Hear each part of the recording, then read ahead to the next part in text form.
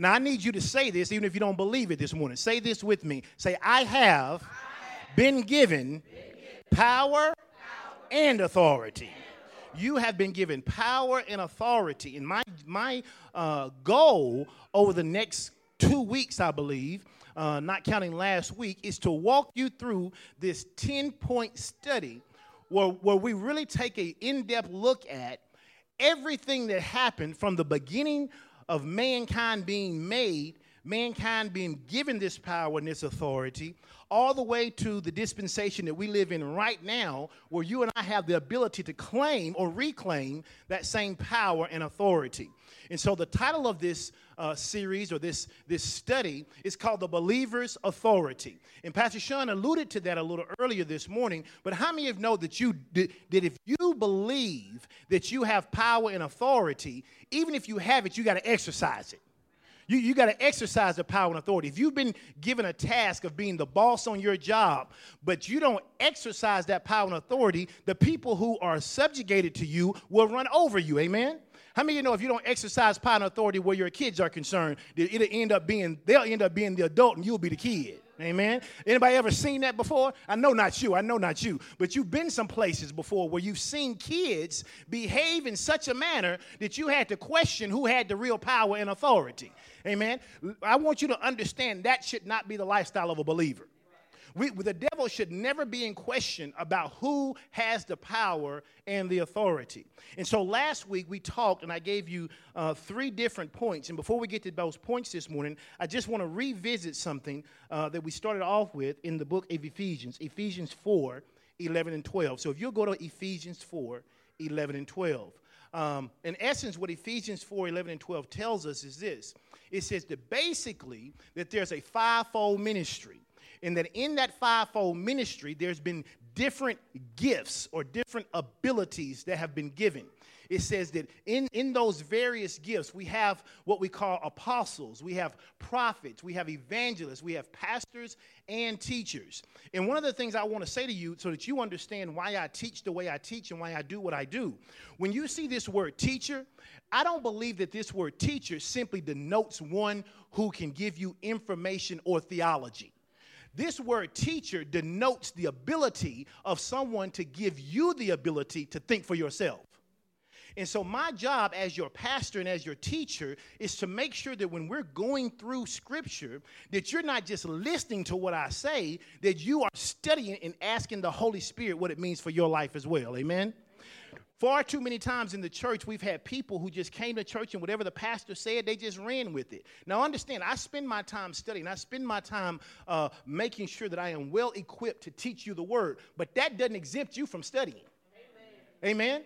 We have lots of teachers in here, and a teacher can be well prepared, and a teacher can teach you lots of things, but that don't mean that's going to be everything on the test.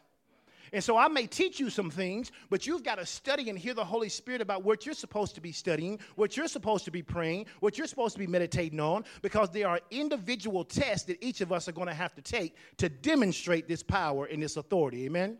And we said the whole purpose of this was for the perfecting of the saints. The reason we have these various calls, the reason we have these various abilities in the church is so that you and I can grow up and become the thing that God has called us to be. Amen?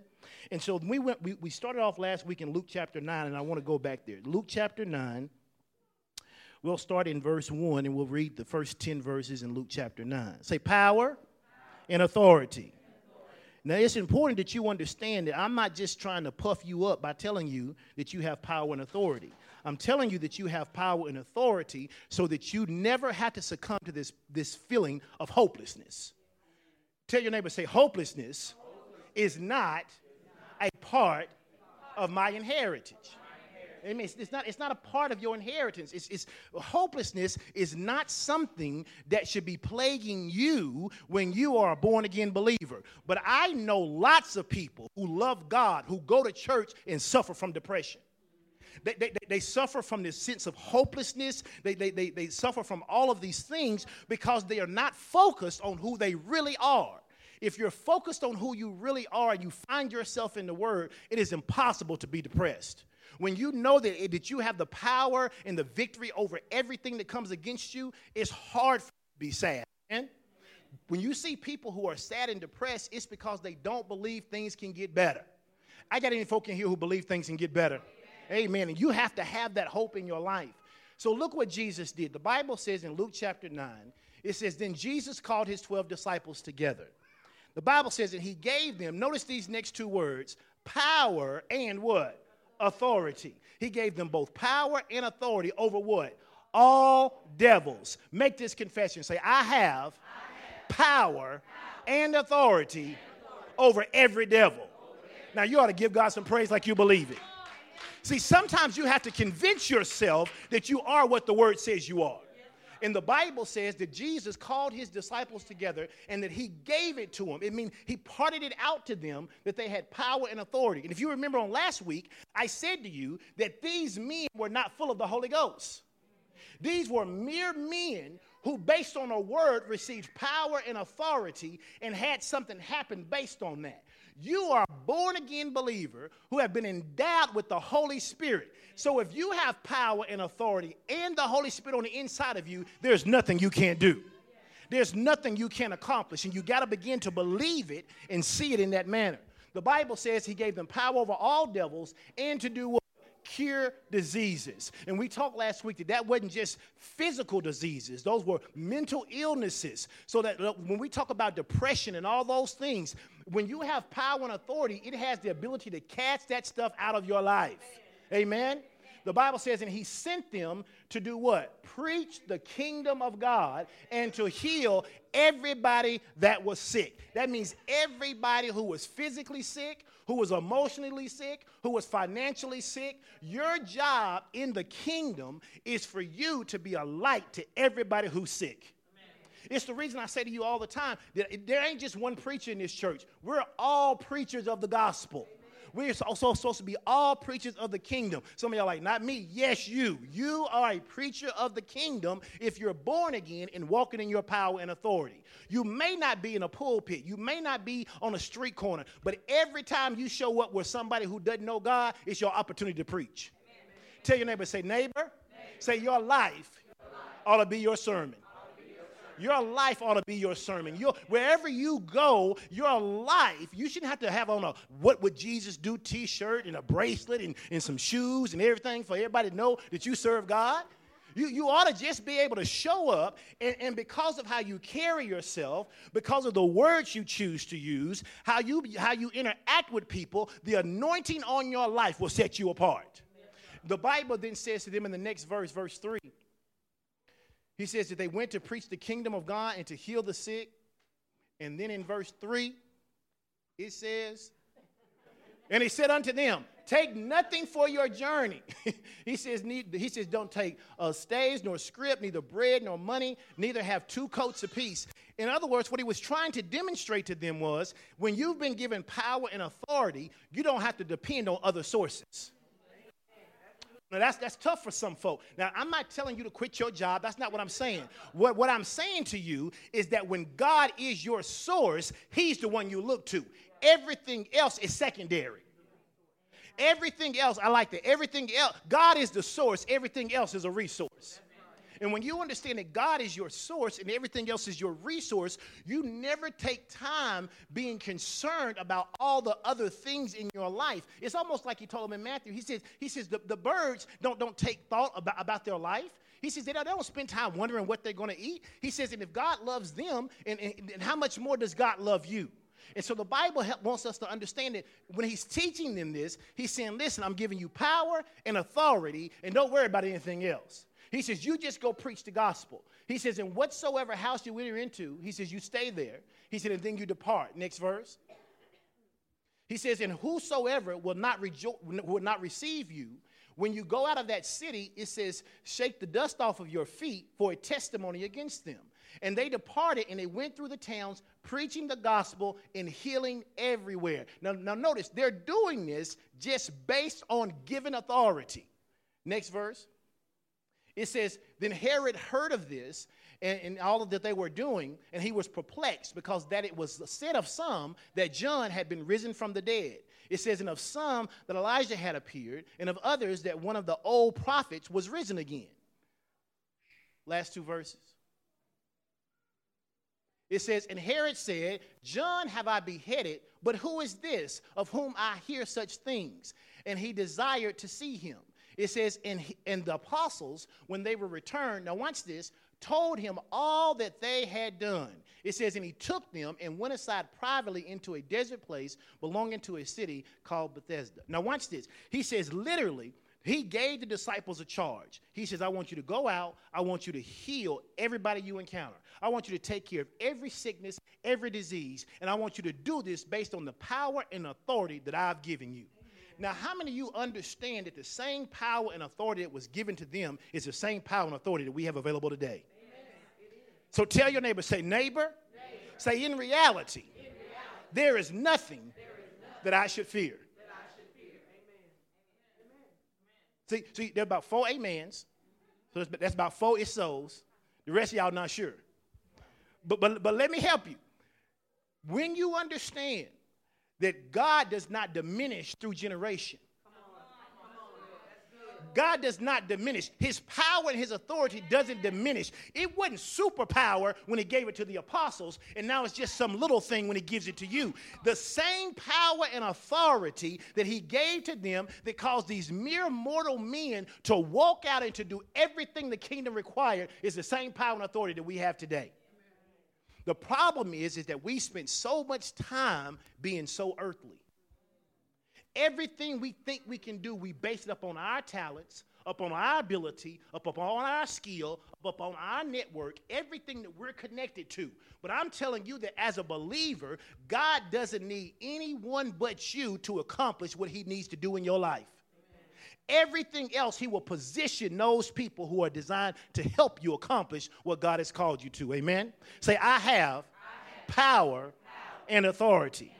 So when we walk through this teaching, the first 3 points we walked to, we talked about how Adam received his authority. And we won't go back through all of that, but we were in Genesis, and we said that Adam was made in the image of who? God. That God literally made Adam in his image. And then to demonstrate the fact that he had given Adam this power and this authority, we notice in Genesis chapter 2. Go to Genesis chapter 2, verse 20. I don't know if you guys have it back there. If you can get it, that'd be great. If not, those of you who have a Bible, you get it. Genesis chapter 2, verse 20. We talked about this a little on last week, how when you are given power and authority, that means you have the ability to say something and see it come to pass. The Bible says in Genesis chapter 2, verse 20, here it is. It says, and Adam gave names to all cattle and to the fowl of the air and to every beast of the field. But for Adam there was not found a helpmeet for him. Now, there's another scripture in let's look at verse 19. Verse 19, the scripture right before that, if you can go back to it. Here's what it says. It says, and out of the ground the Lord God formed every beast of the field. Now, watch this. And every fowl of the air. And he brought them unto Adam. Now, notice what he says. To see what he would do what? Call them. Now, wait a minute. Think about this for a moment. We have God who is creating all of these animals. Why did he bring them to Adam to let Adam name them? That's the question. It's not rhetorical. Why did he bring them to Adam? Because he had given Adam the authority in the kingdom. So when Adam had the authority in the kingdom, God made the animals, but he didn't supersede Adam's authority. So when God gives you authority in certain areas, you're waiting on God to come down and supersede the authority that he's already given you. But God's not going to come in and override your will in certain areas because he's already given you the authority. So the Bible says that he brought the animals to Adam. It says, in whatsoever Adam called it, it says, in whatsoever Adam called every living creature, that was the name thereof. So there are some situations in your life you're begging God to change. He said, you just need to call it something. He said, there's situations in your life, and you're waiting on me to fix it. You keep praying for me to fix it. You keep fasting for me to fix it. But I'm not going to step in and supersede the authority I've already given you. So if you're tired of being broke, start saying something different. You tired of being sick, start saying something different. You tired of your children being wayward, start saying something different about them. Call it what it is, and then see what you've called it. Say, I have power and authority. And then we talked about last week about how when Adam had all this power and all this authority, how God basically gave them an instruction. It was very simple. He said, listen, I just need you to do one thing. Don't eat from the tree where? In the midst of the garden. He said, everything else is food for you. Everything else you can partake of, you can enjoy. Just don't mess with this one thing. But the Bible says that the enemy came and that he tricked Adam and Eve. And we talked about which one he tricked and whose fault it was. At the end of the day, they both got tricked. One of them was disobedient. The other one was deceived. At the end of the day, it caused fall for all mankind. And so then the second point we talked about on last week was Adam's fall. And how many of you know that when Adam fell, because we were in Adam's loins, we fell too? Amen? But praise God, the first Adam got us into, the last Adam got us out of. Amen? And so we can't just sit back and say, oh, if Adam had messed up, my life would be better. Adam messed up, but God didn't leave you messed up. God didn't leave you stuck. God didn't leave you in a position where you have to be wondering how it would have been if Adam hadn't messed up. You can live a life just like Adam never messed up. And so the Bible begins to tell us that Adam made this fall. And the Bible says that when Adam made this fall, it got us to point 3. And point 3 was Satan's rule. When Adam fell, he gave up power and he gave up authority. Tell your neighbor, say neighbor. Say never give up your power and your authority. And so we began to look here, and we saw Satan's rule and dominion take place in the earth. And we found out that Satan's job literally was to try to contain us and to make us live as though we were still under the curse and we were still in bondage. And how many of you know that there are lots and lots of believers who love God and they're saved, but they still live like they're in bondage? And one of the things we said is the whole purpose of our name, Fellowship of Champions, is that we don't want to be a people just waiting to go to heaven. The Bible says that we want to live days of heaven, what? On earth. We don't want to just be sitting around waiting, hoping and praying that one day we're going to get to heaven. Hopefully we're going to live 100 years or more here. We don't want to live 100 years of hell to then finally get to heaven. You wouldn't know how to act. You lose your mind. God's trying to help us learn how to behave down here. So when you make the transition from earth to glory, it's seamless for you. And so we understood that Satan had this authority, and that what Satan has done is that he's used lies and he's used deceit in order to blind the people of this world. He's even taken the word of God and he's used things that hadn't worked out in our past to try to diminish and make us think that somehow God isn't true. But I want you to just confess this morning and say, God is true no matter what failures I may have had. Amen. Amen. And sometimes you have to remind yourself of that. You have to remind yourself that it doesn't matter. Maybe you thought God told you to go here and you went there and it didn't work out. Maybe you thought God told you to apply for this job and you didn't get it. Maybe you thought God told you to do this and it didn't work out. You have to rectify for yourself that God has never made a mistake. You have to rectify yourself that no matter where you are in life, God knows exactly where you are, and that God has passed. Not a path, but God has paths to get you to where you need to be. You just got to keep believing God. And see, what you have to understand is Satan really thought he had us, because he thought that when Adam gave up his power and dominion, that he had us contained in the earth, and that we were always, all of our life, going to be subjugated to his power and his rule. What he didn't understand is that God already had a plan of redemption.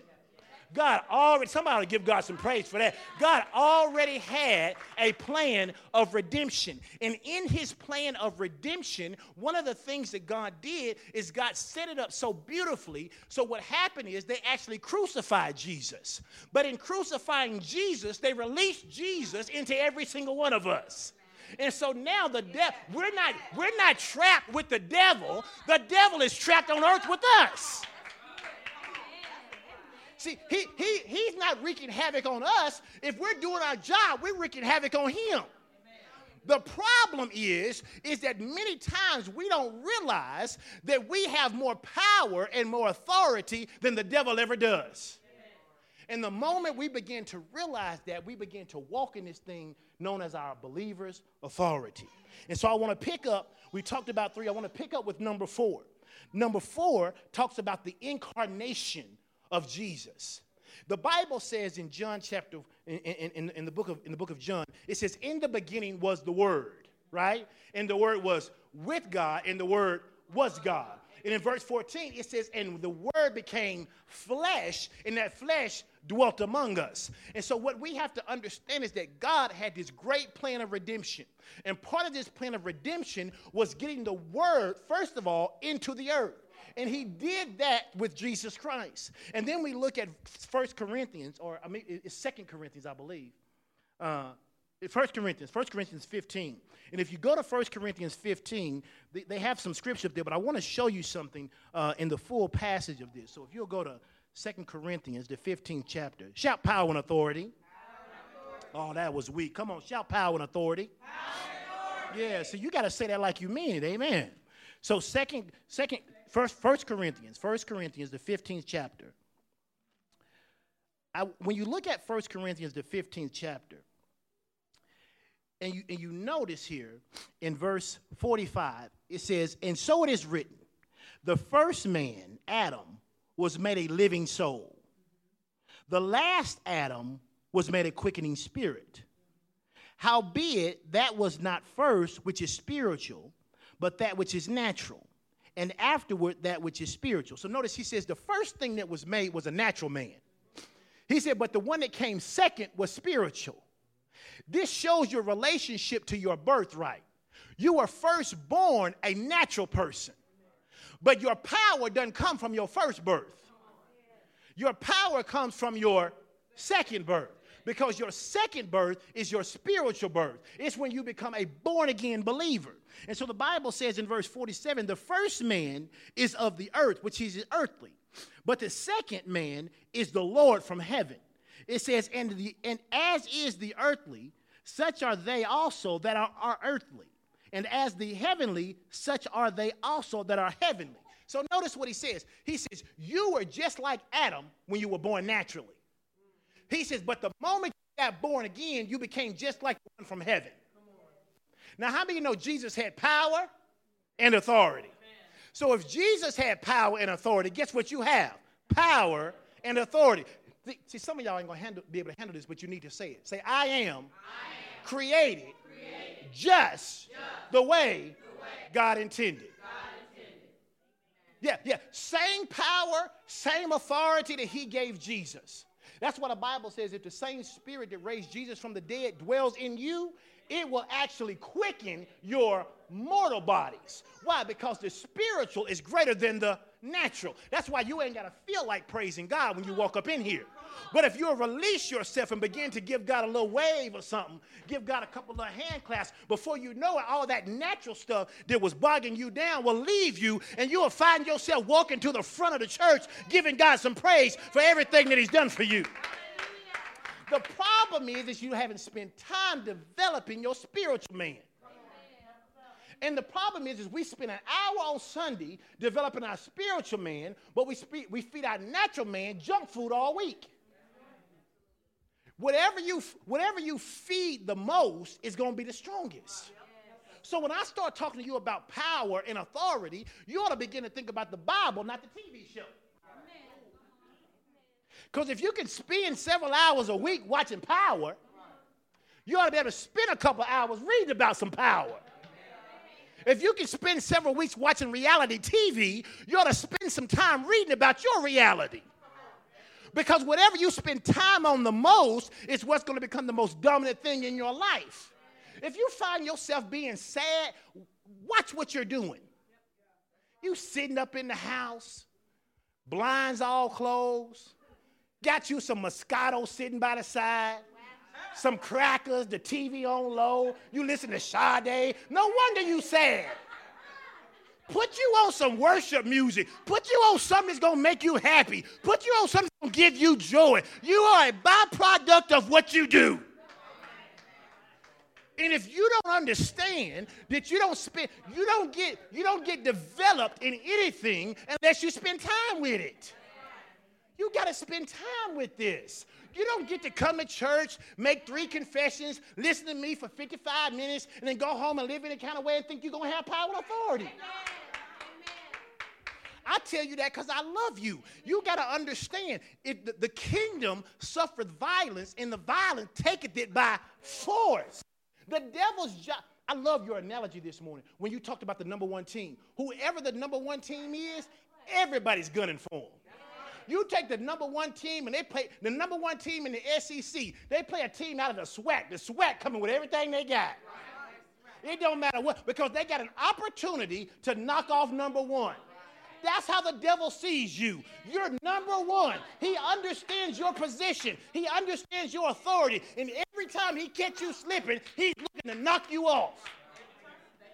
So you can't spend your time. If you're the number one team, you don't go into practice the week before not practicing hard. When you're number one, you got to give everything you got every time you step on the field. You're number one. You got to give everything you got. You ain't got time not to pray. You ain't got time not to fast. You ain't got time not to make your confession.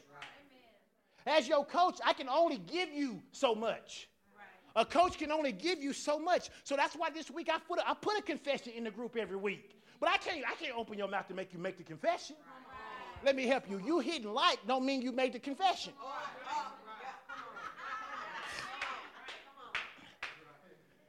You click like, but did you make the confession? Because liking the confession is not the same thing as making the confession.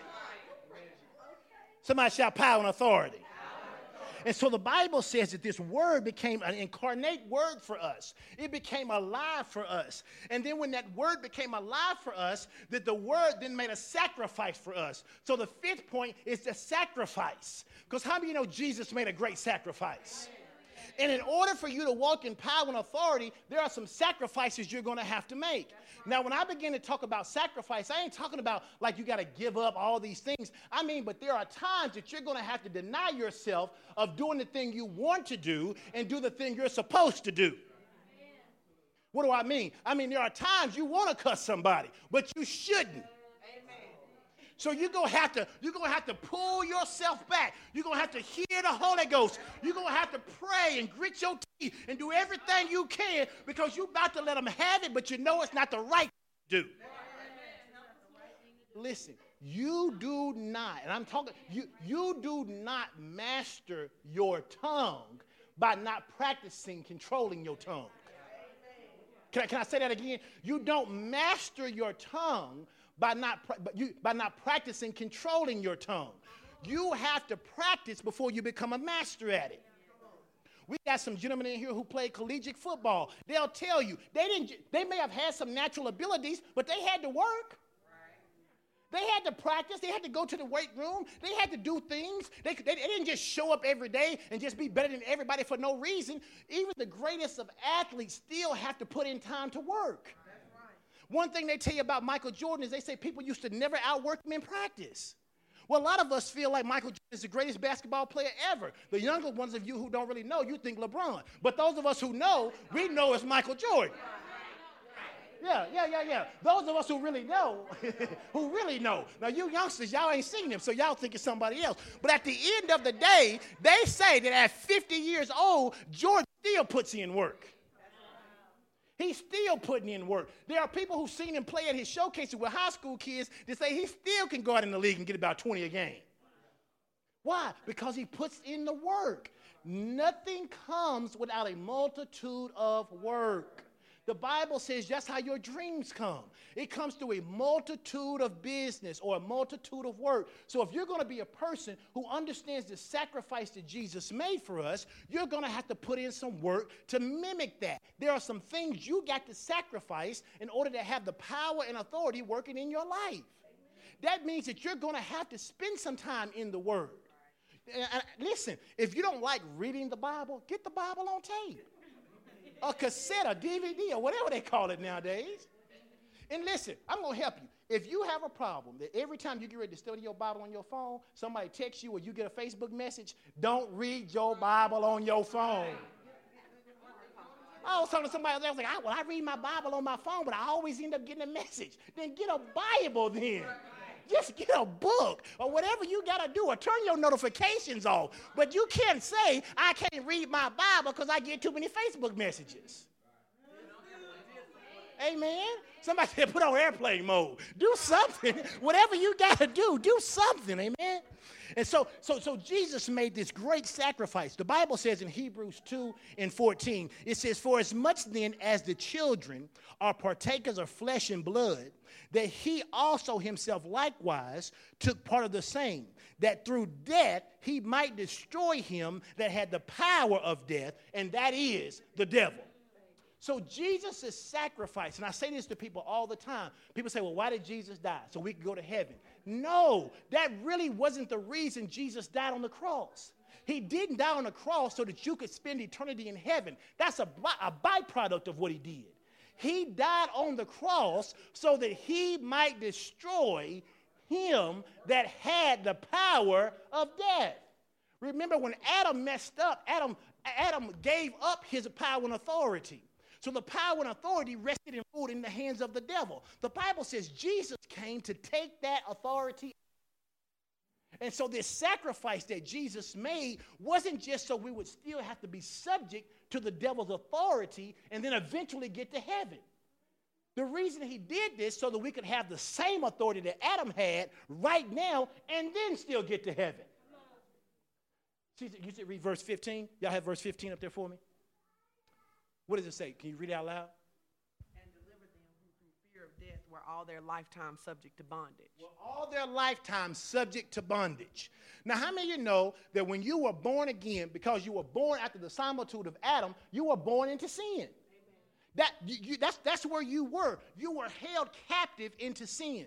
But the Bible says Jesus made this sacrifice so that literally he could destroy the works of the devil and so that he could free us from the bondage that held us for a lifetime. Somebody just shout and give God some praise for being free this morning. Any free folk in here this morning? Anybody free this morning? Listen, your freedom gives you the ability to claim your power and your authority. It gives you the right to it. You know, it's like we talked about this once before, I believe, and we said that, you know, when they first freed slaves, all the slaves didn't know they were free at the same time. There were some slaves who didn't find out till much later. And even though the law said they was free, they still behaved as though they were slaves because they didn't know no better. If you can be born again and still act like you in bondage if you ain't got the word that you free.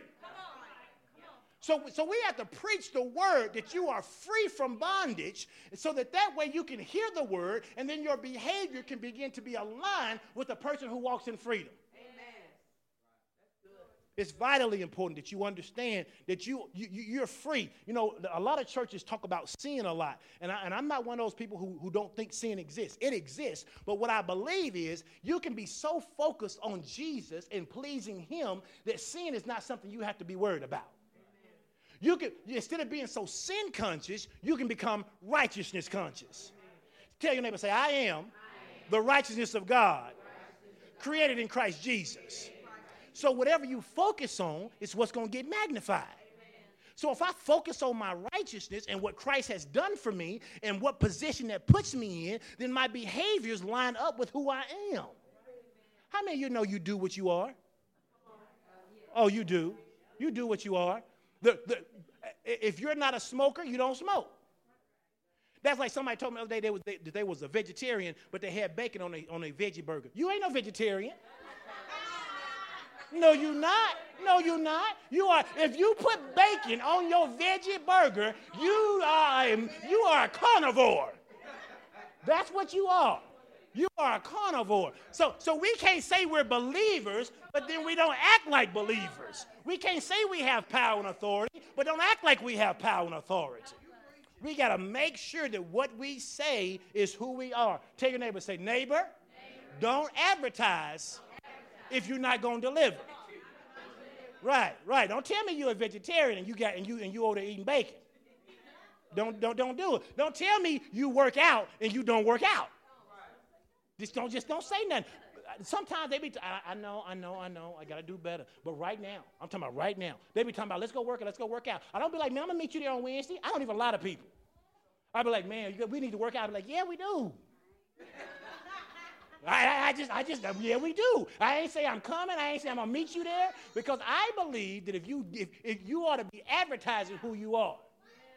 So then we ought to be advertising that we are believers. Amen? All right. And so then the next one and last one we'll stop here today after we talk about this sacrifice that Jesus made. We find out that through this sacrifice, you and I get the opportunity to become a new creation. Amen.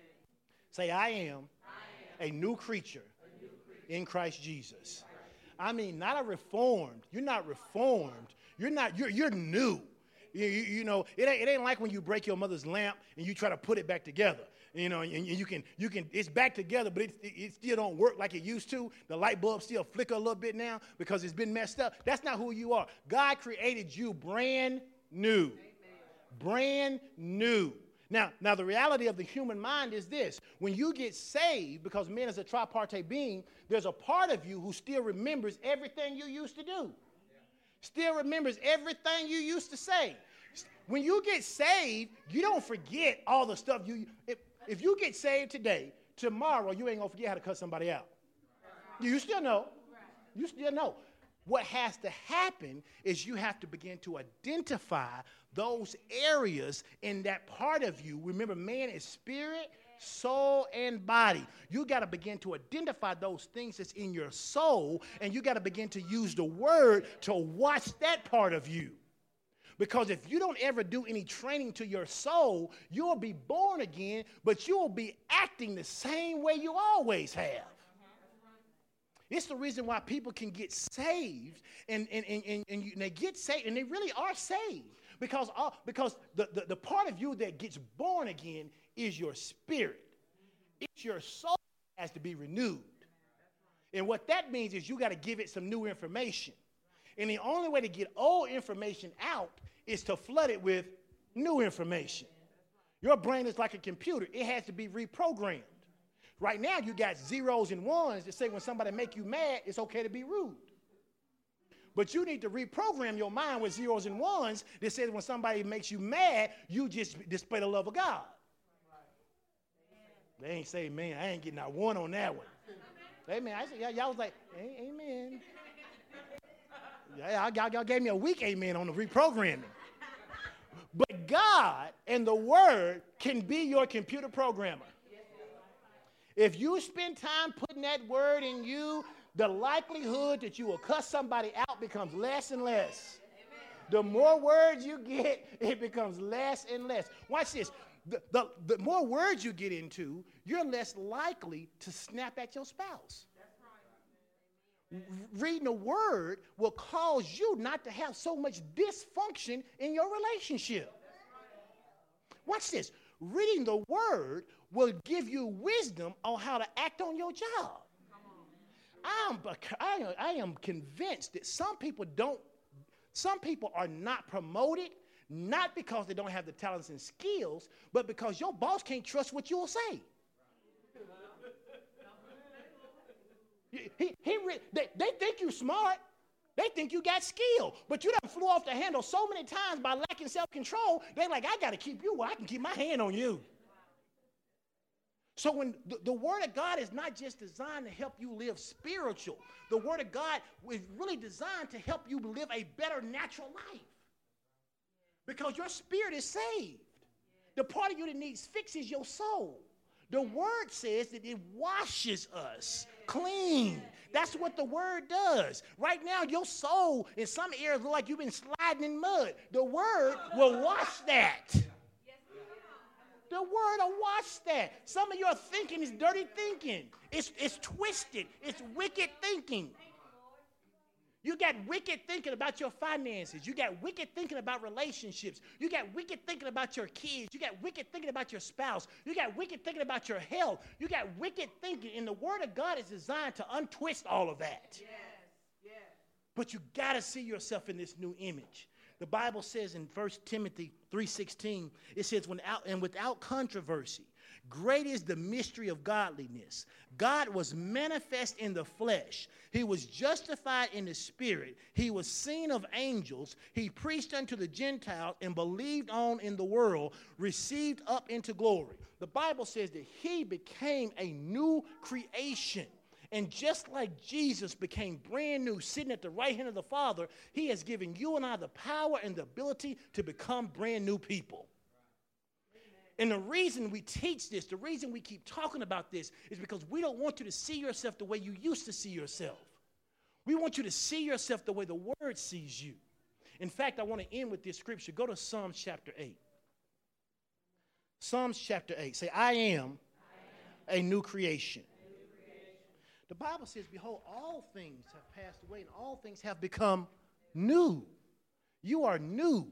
So let's look at Psalms chapter 8. In Psalms chapter 8, the Bible says, when I consider the heavens, the work of thy fingers, the moon, the stars which thou hast ordained, the question becomes, what is man that thou art mindful of him? Now notice, this is a dialogue between the angels of heaven, and they're speaking to God. They're saying literally, what is it about man that you care so much about him? The Bible tells us that God loves us so much because we're created in his image. Literally, God is looking. When God looks at each and every single one of us, he sees a glimpse of himself. He sees a glimpse of himself in us. And that is the reason that when he sees a glimpse of us, that he loves us so much. The angel says, what is man that thou art mindful of him? It says that thou art mindful of him, and that the Son of Man, that thou visitest him. What is it about man that makes, they're saying, God, what is it about man that makes you long for him? What is it about man that makes you want to be where man is? The next verse 5. It says, for thou hast made him a little lower than the angels, and has crowned him with glory and honor. Now, we've taught you before that this translation is not a correct translation. When it says, for thou hast made him a little lower than angels, the actual word here is the word Elohim.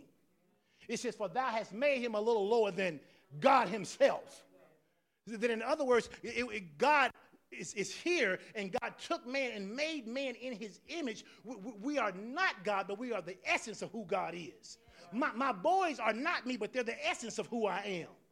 And the Bible says that God made man, and he put man in his position that was literally just right below him. And see, when I begin to think about this, you understand that the devil was an angel. So the devil was an angel. So even in Lucifer's glory, he wasn't like man. So even in his glory, when the wind blew through him, the Bible said he had pipes on the inside of him, and when the wind blew, he made beautiful music. But even in his glory, he wasn't like man. So the Bible says that now that he's fallen, how dare we be subject to him? We wasn't subject to him when he was on his pinnacle. We sure not going to be subject when he's down here. So notice when he said, thou madest him. God, he made man to have dominion over the works of thy hands. Thou hast put all things under his feet. Under his feet. You have power and authority, and all things have been placed under your feet. The devil's not supposed to be subject over you. Sickness and disease, financial depression, not supposed to be subject to you. That's a curse of the law. The Bible says all things have been placed under your feet. That God's given us dominion and power, and the angels recognize this. They said, what is man that you put him in such great authority? What is it about man that you made him literally almost just like yourself? He says, you made man, and then you put him in this beautiful earth. He says, and then you gave him dominion and power, and you gave him over all the sheep and all the oxen, over all the beasts of the field, the fowl of the air, the fish of the sea, and whatsoever.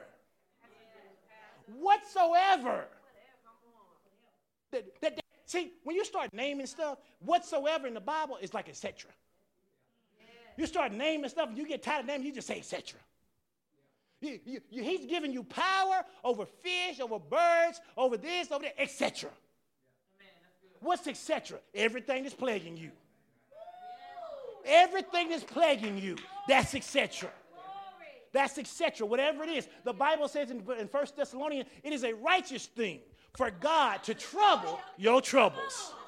You got to understand it is God's good pleasure to cause everything that causes you destruction to be placed under your feet. But you got to make the decision that you're going to walk in that authority. And if you make the decision to walk in that authority, there's nothing that can stop you. The Bible says all things are possible to them that believe. You ought to give God some praise this morning. All things are possible. All things are possible.